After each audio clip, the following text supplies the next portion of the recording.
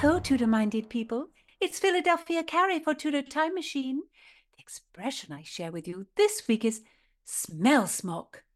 This phrase invokes a most clear and vivid image of those men who hound us of the gentler sex. My friends, I confess a lady of my rank would not often let such an expression cross her lips.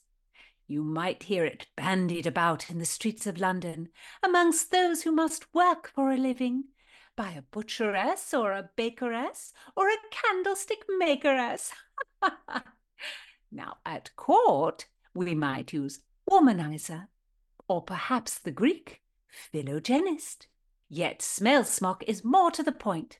My Ningles, have we not all cringed at the man who is always a pandering and a grimacing and a leering? Have we not suffered the eye that removes one's gown, bodice, stomacher, and smock?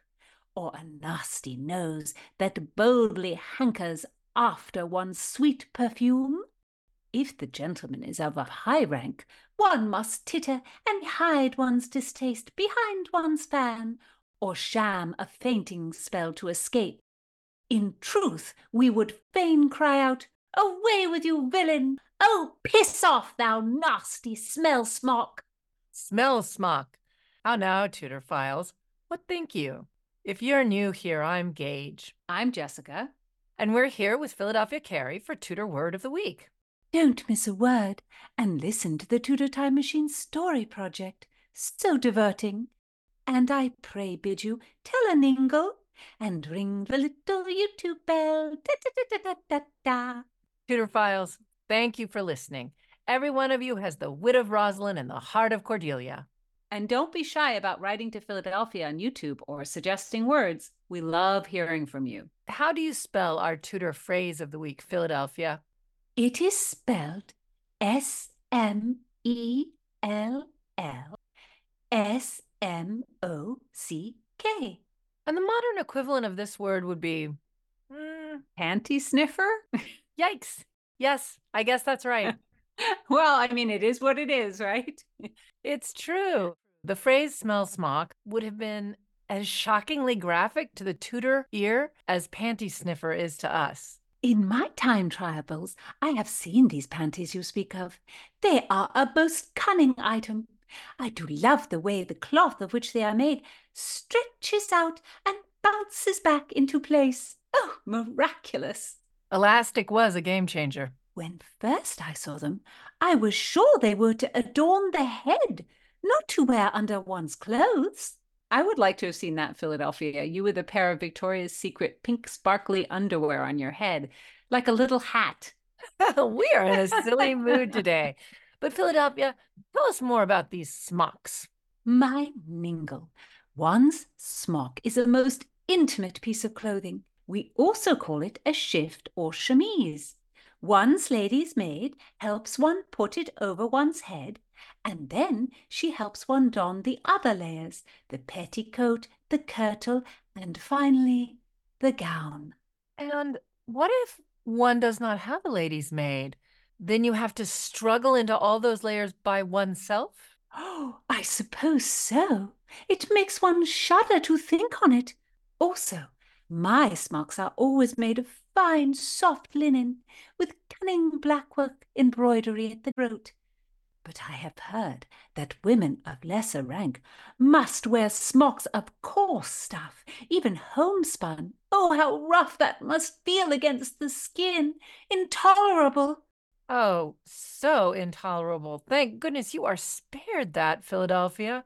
Well, the smock was a practical idea because they could actually be washed very easily, and the material would absorb sweat, and it would protect the outer garments that were made of much finer or heavier material. The Tudors sometimes get a bad name for not washing their clothes, but the smock was washed really often. For upper-class ladies like Philadelphia, it certainly would have been washed every day, and you would have changed it every day.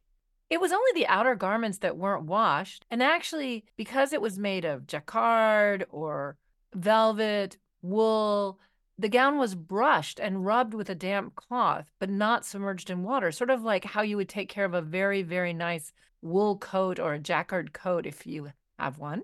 Anyway, where does our use of the expression smell smock come from, Philadelphia?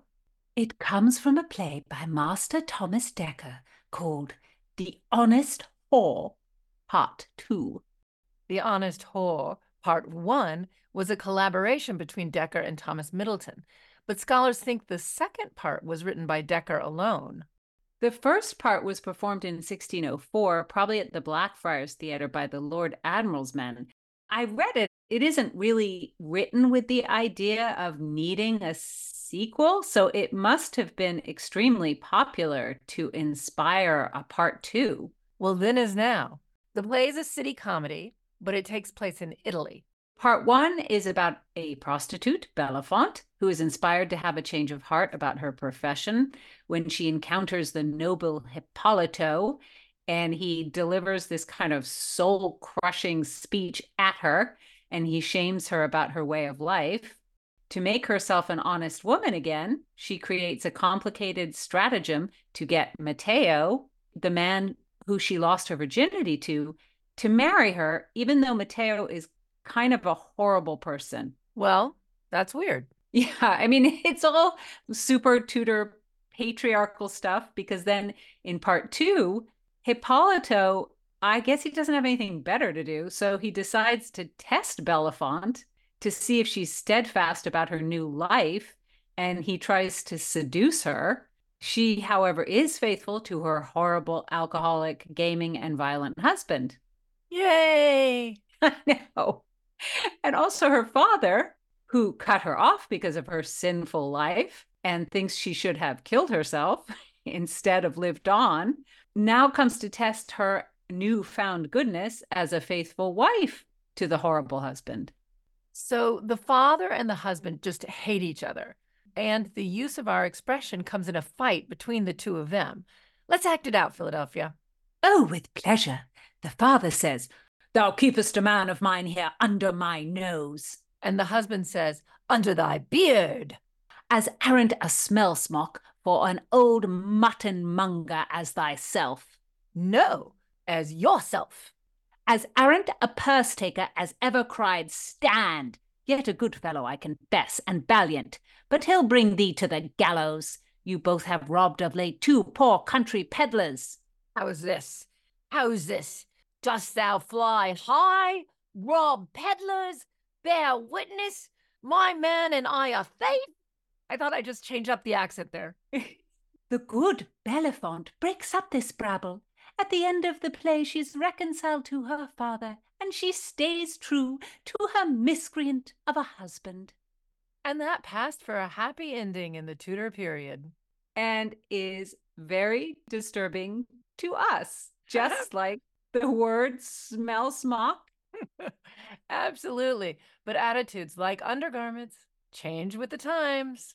Oh, neatly said, my Ningle Gage. So take heed, Tudorphiles. Bring some 16th century sauce to your vocabulary with smell-smock. Listen in next time.